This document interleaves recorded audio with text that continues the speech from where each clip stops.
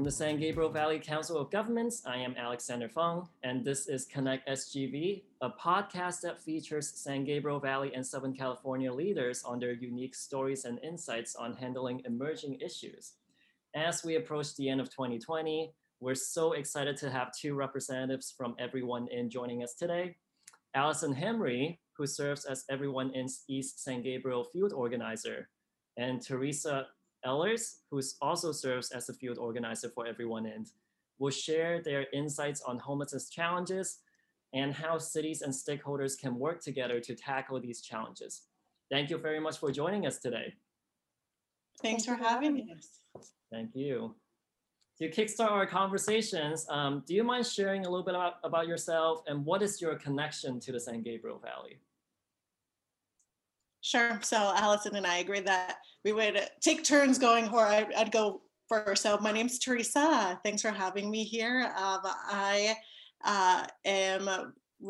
was raised in South Pasadena. I went to Marengo Elementary School, the middle school, the high school, but currently I live in Rosemead. So still in the San Gabriel Valley, but not in South Pasadena anymore. That's wonderful. I actually went to South Pasadena High. Oh, really? Nice. Well, thanks for having me, Alex. So I grew up in Claremont. Before the 210 freeway was there. Like, that's how young I am. Thank you for asking. The 210 freeway is now behind what used to be my house and backyard. So had all my awkward and otherwise moments in Claremont, went to college rather locally at UC Riverside, and I now live in Pasadena. Wow, that's wonderful. Thank you both for sharing. So I guess we'll dive right into it. Do you mind sharing with us what is Everyone In and how are you a part of solving homelessness in the county? Sure. Well, what I can do is I can take the first part of the question. So Everyone In, I think we can all agree that homelessness is a pressing issue, and we can even say a crisis in our city, in our county, our region, our state, in our country. And so the Everyone In campaign says, okay, well, we all agree that we need to do something about homelessness, but how do we make real change happen? And a lot of change has to happen at the local level, at the city level.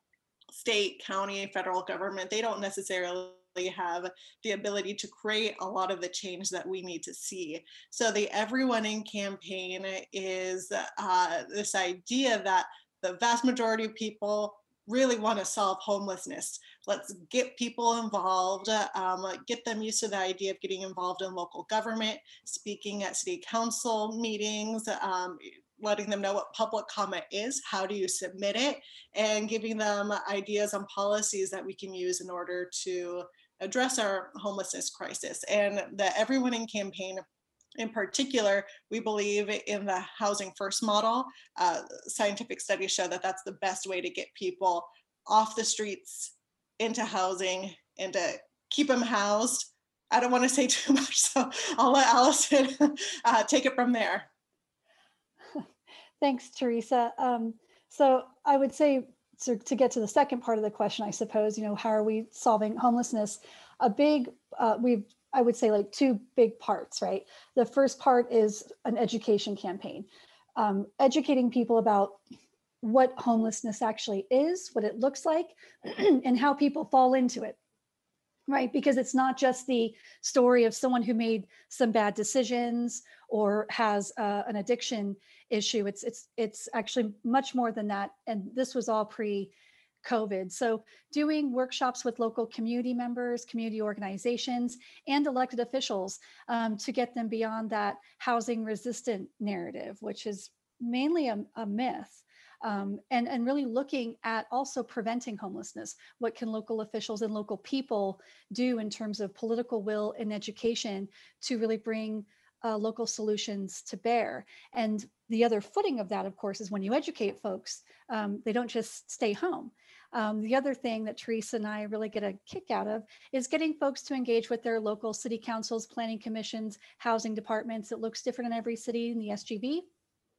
And we're also just trying to get communities more involved in their own local decision-making process around housing, homelessness, and what we can do together collectively.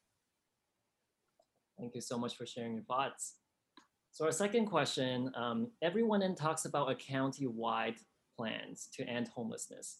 Can you tell us a little bit more about it, and what are some of the major successes have been so far? Sure. So yeah, it's countywide because there's homelessness is an issue everywhere. So we're looking at LA County creating policies, LA County wide. And however, even though we're countywide now, we started off being LA City specific. And so in 2017, bond measure, it was called Proposition HHH, was passed, and it generated over $1 billion to create more affordable and supportive housing in the city of Los Angeles. And so people were really excited. They're like, okay, we all agree there's a problem. We need to get people off of the streets. We have the funding to do it. We know what we're going to use that funding to do. And so we thought everything was looking great. And then locations were picked to build supportive and affordable housing. And then neighborhood councils were coming out in opposition to these developments. And people were like, oh, shoot, we thought that this was a green light. We thought that we were actually going to do this, but then we've encountered another, we were stumbling in the process. We hit a roadblock. And so the Everyone campaign, their first challenges and also their first major wins were in the neighborhoods in LA City of Venice and Koreatown, because that's where the first big uprisings against supportive housing came up. And that's also where we were able to see, well, if we educate people, we get people to come out to community meetings, to city council meetings, neighborhood council meetings, well, we're able to actually change the narrative and get people to be on the same page to support supportive housing.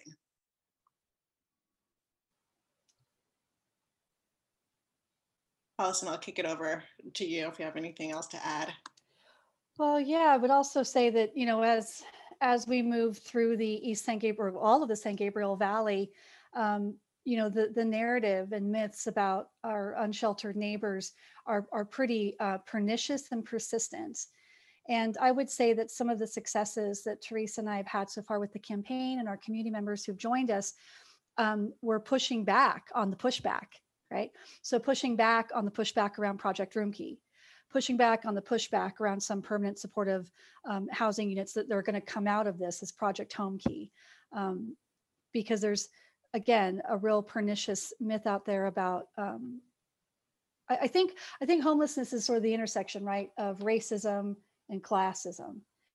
And unfortunately, we have a lot of that in our communities that we need to change and overcome. And I would say that's been a big success. And the fact that in our local elections just recently, that housing and homelessness were not only key issues identified by the electorate and the officials running, but that we did get some progressive victories in there because of the housing first approach by some of these newly elected officials.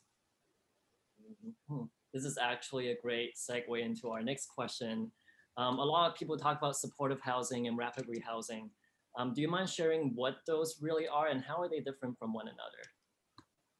Sure. So supportive housing is this, I want to say new, but it's not new anymore, but it's new to the general public. So supportive housing is a model that is used nationwide. It is nationally accepted as the best practice to get people off the streets and to keep them in housing. And so supportive housing is affordable housing, which means someone pays 1/3 of their income on rent. And there are wraparound services provided on site to the residents, to the tenants. Rapid rehousing is a form of bridge housing. It's not permanent. Supportive housing is permanent. Once you have your unit, you pay 1/3 of your income, you could stay there for life.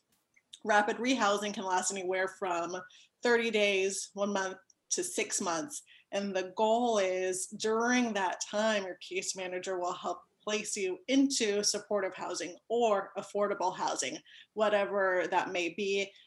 Both in rapid rehousing and supportive housing, you have supportive services, wraparound services. I can let Allison talk more about that because I don't want to steal too much of this question. No, what you've lifted up is great, Teresa. And the services are key, right? Because in some of the permanent supportive housing, the services are they're obviously tailored to the different demographics. So there's one housing project in South Whittier that's for transition aged youth, right? So kids who have spent unfortunately too much time in the foster care system, and they really struggle with housing, and they're also one of those groups that are overrepresented in our unsheltered population, right? So the services for those folks are going to look a little different. You're going to have some life skills coaching for those that wish to pursue education, supports there, and then job training. And that's going to look a little different than, say, the project that's going to go in Claremont. I'm very excited to say my hometown of Claremont has a great project that's going to be going in on Baseline Road, not far from where I grew up. And it's done with Tri-City Mental Health, and that's going to be for seniors. And those wraparound services are going to look different, right? They're going to be more targeted towards health, physical health, mental health, and supports for an aging population. So the wraparound services are really key. And I think all of us could agree, if I could have some wraparound services as just a tenant, if I could have some counseling, some health services in my apartment building, wouldn't that be wonderful? To extend it to everyone. So I like to offer it in that vein. And I would say, just finally, with the rapid rehousing model, that's unfortunately one of the things that's been hard hit by COVID, because some of the rapid rehousing centers, they have to struggle with how to do this in congregate settings. So as we come into the holidays and with fewer resources available, I'd also offer that up to our listening public. Thank you so much for sharing your thoughts. Our next question is, can you explain the term housing first, and why is that prevailing model given the challenges PEH may experience related to mental health or substance abuse? Sure. So the term housing first means that when someone is experiencing a homelessness, the best way to help them out is the very first step is you get them into housing. This is in opposition to the model that was used for decades, which was essentially sober first, job ready first, proving that you deserve the housing first. And so for decades, individuals who are experiencing homelessness were asked to jump through hoop after hoop just to prove that they were ready to earn their housing. And we've seen over decades that model has not worked. And rather than asking people to get a job first or deal with their demons first, we're saying, okay, well, we'll provide you with housing first. That's the term housing first model. And then from there, with your case manager, we'll work on getting you into substance abuse counseling. We'll work on reuniting you with your family members. We'll work on getting you into job or going back to school. And so we've been able to see if someone is provided with safety, a roof over their head, a place to call their own home, a place where they can get a good night's sleep, well, then they're able to flourish in other areas of their life, which it's taken us decades to realize that the best way to deal with homelessness is to give people homes, which now today it's like, okay, well, obviously that makes sense, but for decades that was not how people thought. Allison? Yeah, and I would just lift up that the housing first model, also begs the discussion of people struggle whether they're housed or not, right? When we talk about the opioid crisis, that is a drug crisis of housed people, right? And we recognize the medical connection, the background of that. So if, we should really extend that lens of analysis to looking at our unhoused folks. And I would also offer up that this while there are people on our streets because of the sort of the narrative of drinking too much or taking too many drugs or whatever, I would actually push back on that narrative. And this is a big thing that I put forth in education. Teresa does as well. Like, being on the streets is traumatic. You could have been a whole person when you arrived on the streets, and being on the streets will chip away at you, and it's extremely traumatic. We already know about the violence against unhoused people. When you look at statistics with police violence, unfortunately, encounters with unsheltered people are very high in terms of violence and violent encounters. So I think we need to think about, what if you were on the streets for a week or 2 weeks? How would you cope? How would you cope? How would you feel safe? And that's before you even start to talk about like what lasting effects. If we recognize PTSD in things like war, plane crashes, car crashes, we need to acknowledge the PTSD of living on the streets, right? And I think that can really change how that, like, when you put it in that frame, like, well, of course, housing first. Like, how are you going to deal with anything on the streets, as Teresa said? But it really needs to be the full, like, because this is how other people handle it. This is how other people handle it. And this is what we know, what works. That is a very important point to note. Every now and then we may hear this. And the question is, if we're doing so much to end homelessness, why does it seem like the problem is getting worse? Yeah, it's we're doing a lot. The problem is growing, and we've realized that so much of our homelessness crisis is a housing crisis. There's data out there, and actually the best data that I've seen is from the Pasadena Housing Department when they conduct their housing homeless count, is that the majority of people who are newly experiencing homelessness used to live in Pasadena, for those who are experiencing homelessness in Pasadena, and they've lost their housing. They weren't able to pay for their housing anymore. And so some countywide data that I think is extremely telling is this is 2019 data. 83,000 people newly fell into homelessness in 2019, and 76,000 people were either placed into housing through the Housing First model, or with case management, they were able to find their own housing, which means that there was a net number of 7,000 new individuals experiencing homelessness in 2019 and compared to 2018.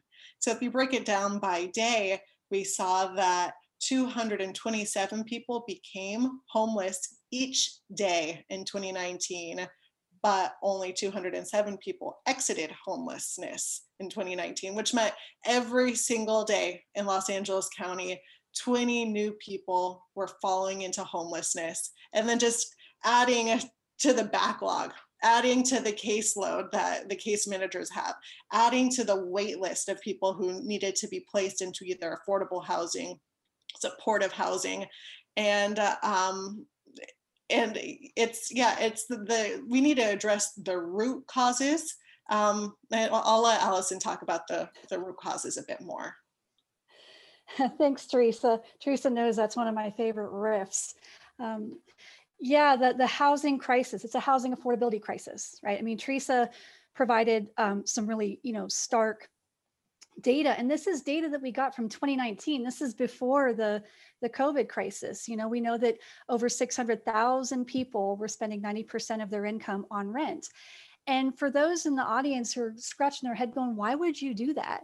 The actual reality is, once you're out of your apartment, it is very difficult to get back in. There are many barriers. If you have credit issues or if you have savings issues. Post-pandemic or mid-pandemic, I've been looking at apartments just because I'm curious. For a $1,700 apartment for one bedroom, many management companies are asking that for one person, they need a credit score of about 700, 680 to 720 is the range I've seen. And they need to show a monthly income for one person of $4,400. That's for a $1,700 one bedroom apartment. That's not every property management that's doing that, but it's a lot. That's a lot. If you have 2 adults, you need to document $8,800 a month. So when you put those numbers out there, 1695 is, it's still very high for an apartment looking at wages, but because of our sticker shock from the last few years, we think it's quite low. In San Gabriel Valley, rentals have increased every year. I'll give you some stats. Baldwin Park, there was an 11.5% increase in the cost of the average rent in Baldwin Park from last year. Excuse me, that wasn't Baldwin Park, that was Alhambra, excuse me. Baldwin Park was a little lower, it was 3.5%, and it was actually a decrease. But all the other cities in the San Gabriel Valley, El Monte, there was an increase from last year. Pomona, an increase from last year, almost 6%. And this is crazy. And so when you just look at the cost of housing to get into it or to keep it, it's very difficult. And one last thing I'll say about sort of why the housing crisis is getting worse, there's a lot of shame for people if they don't own their home and they have financial issues and they don't seek out the remedies, supports, or rights that they actually have to stay in their home. So we have a lot of people who were what I would call an extrajudicial eviction, and they get a paperwork that they could actually fight back against, and they couch surf, and maybe they burn that bridge or fray those vines, and then they wind up in their car. And this is, the numbers were staggering before COVID. We are seeing, more folks on the street. And I worry that as we come into winter, we're going to see more. And cities really need to look at what they can do to do things like rent control, do things like vacancy decontrol, do something to prevent the cost of housing going beyond what paychecks can sustain, because it's also a pressure cooker for employers. You can't pay all of your employees $120,000 so they're not sweating rent every month. And I would really urge local councils to take on what you can for tenants, because if they're renting from a great landlord, we're not talking about those tenants. But unfortunately, a lot of tenants are in business situations where business is driving homelessness, and we need to acknowledge that. We talked today a lot about homelessness issues and housing, but how can residents and cities get involved in ending homelessness in their communities? And we want to share some of the ideas with our audience and help them feel inspired about ending homelessness in the San Gabriel Valley and just across the country. Thanks so much, Alex. That's a great question, and it's exciting to know that council members are listening to this podcast, and hopefully they can get some ideas and get the wheel spinning in their minds of what they can do to help. I'm the organizer in the West San Gabriel Valley, and so I know just off the top of my head, Pasadena, South Pasadena, Alhambra, 60% of the people who live in those cities are renters. And there's just so much. Often homeowners are the ones who run for council. They're the ones who have a lot of power. And so they don't necessarily understand the plight of people who are tenants, especially right now during COVID. And so going off of what Allison said, rent control, the statewide rent control is not enough. If your rent were to go up 8% every single year, if you're a homeowner, if your mortgage payment or your property taxes went up 8% every single year, that's something that only happens to tenants. It doesn't happen to homeowners. And it's just, we need to keep people in their homes. Like Allison mentioned, and I can speak from experience, it is so much more, it's more challenging and also a lot more expensive to get someone into housing if they're already experiencing homelessness, rather than just keeping them in their home.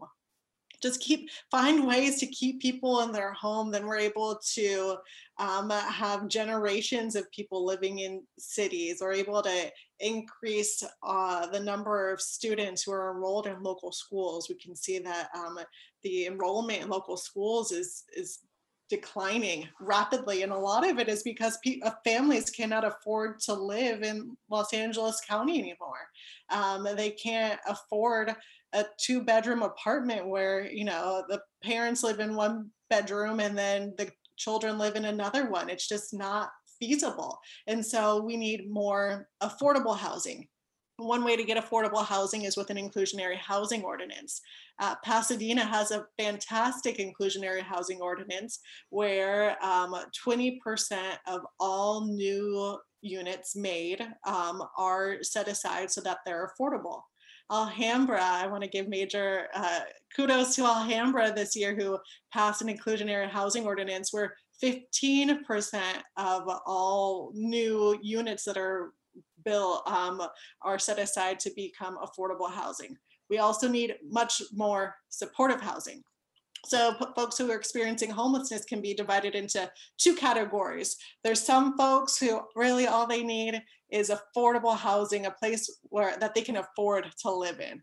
And there are other folks who need the wraparound services, who need the case management. They need someone checking in on them daily to make sure that they are going down the right track. And for that, we need supportive housing. And again, kudos to Pasadena, who has hundreds of units of supportive housing, about 500 units of supportive housing. They have over 1,000 units of affordable housing. Alhambra this past year just passed their first supportive housing development, which is great. But we need every single city to start creating affordable housing, supportive housing. A lot of cities are working on their housing elements, or they're working on figuring out how to solve homelessness. They have their RENA numbers. Now's the time to really start working on this, rather than suing the state and saying that these numbers are not the real numbers. I can assure you that they are. Our homelessness crisis is a microcosm of our affordable housing crisis. We need the housing. In a lot of cities, rather than market rate housing, the RENA numbers are saying that we need more affordable housing at all of the income levels. Find creative ways to build this housing. Work with your constituents to destigmatize affordable housing, supportive housing, who's experiencing homelessness and why. It's just, there's this gut-wrenching feeling that people have of who is homeless and why, and what we think or what we were told when we were younger is true is not true today. Like we mentioned earlier, 3/4 of folks who are experiencing homelessness in LA County are experiencing homelessness just because they can't afford rent in LA County. Allison, I'm sure you have a lot more to say. I don't want to steal all the time. No, but you gave some really great like local solutions, right? I mean, if our local governments are suing the state, but turning their back on these local solutions, what's the message there? So you've lifted up some great solutions. And I would say that, don't be the NIMBY. Don't be the NIMBY in your community. Don't resist the building of housing. Don't resist sheltering people. And if you're passionate about this issue, advocate at City Council, join a housing group. You can reach out to Teresa and I on, we've got an Everyone In Facebook page that we do for the local area. But collectively, we can do an awful lot locally. But reach out, because that's the other way you can help us end homelessness, is joining the community that says this is unacceptable. And we would welcome you joining us. Well, thank you both very much. A lot of amazing and important thoughts that were shared today. We're extremely thankful for our speakers' time today, and we very much admire their dedication to supporting the San Gabriel Valley and serving our communities. As we wrap up, do our speakers have any final remarks before we sign off from this episode? If you want to learn more information about the Everyone In campaign, you can check out our website, everyoneinla.org. We have a fantastic newsletter that goes out, a bunch of different resources. We have some fun, really short videos to that answer very specific questions about housing, homelessness, and I really encourage all of you to check it out and sign up for our newsletter. And don't forget our unhoused folks coming into the winter. There's not going to be a homeless count in 2021, which is unfortunate, but we do have Measure J. So maybe we can lift up those funds to shelter folks. But I would just ask, as we have these chilly days and cold nights, remember our less fortunate folks outside. And that should light the fire in your belly for more justice for them. Thanks. Well, thank you very much for tuning into this episode of Connect SGV. For more information on the San Gabriel Valley COG, our projects, or Connect SGV, please visit our website at www.sgvcog.org. Thank you so much for your time.